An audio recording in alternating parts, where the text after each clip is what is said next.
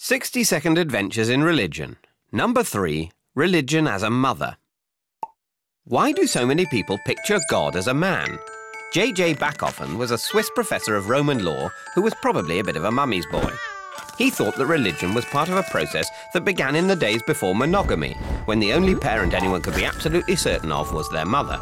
So when people tried to make sense of the mysteries of nature, it was only natural to attribute them to a motherly character, hence a widespread prehistoric religion based around motherhood.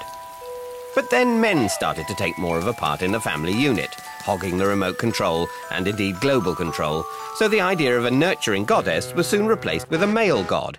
Logical though this sounds, there's no proof there ever was a widespread matriarchal religion, so either Bachofen was wrong or those female gods were really good at cleaning up after themselves.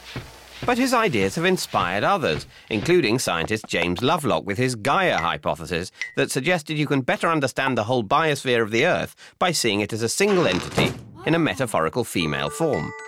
But as for those ancient goddesses, well, mum's the word.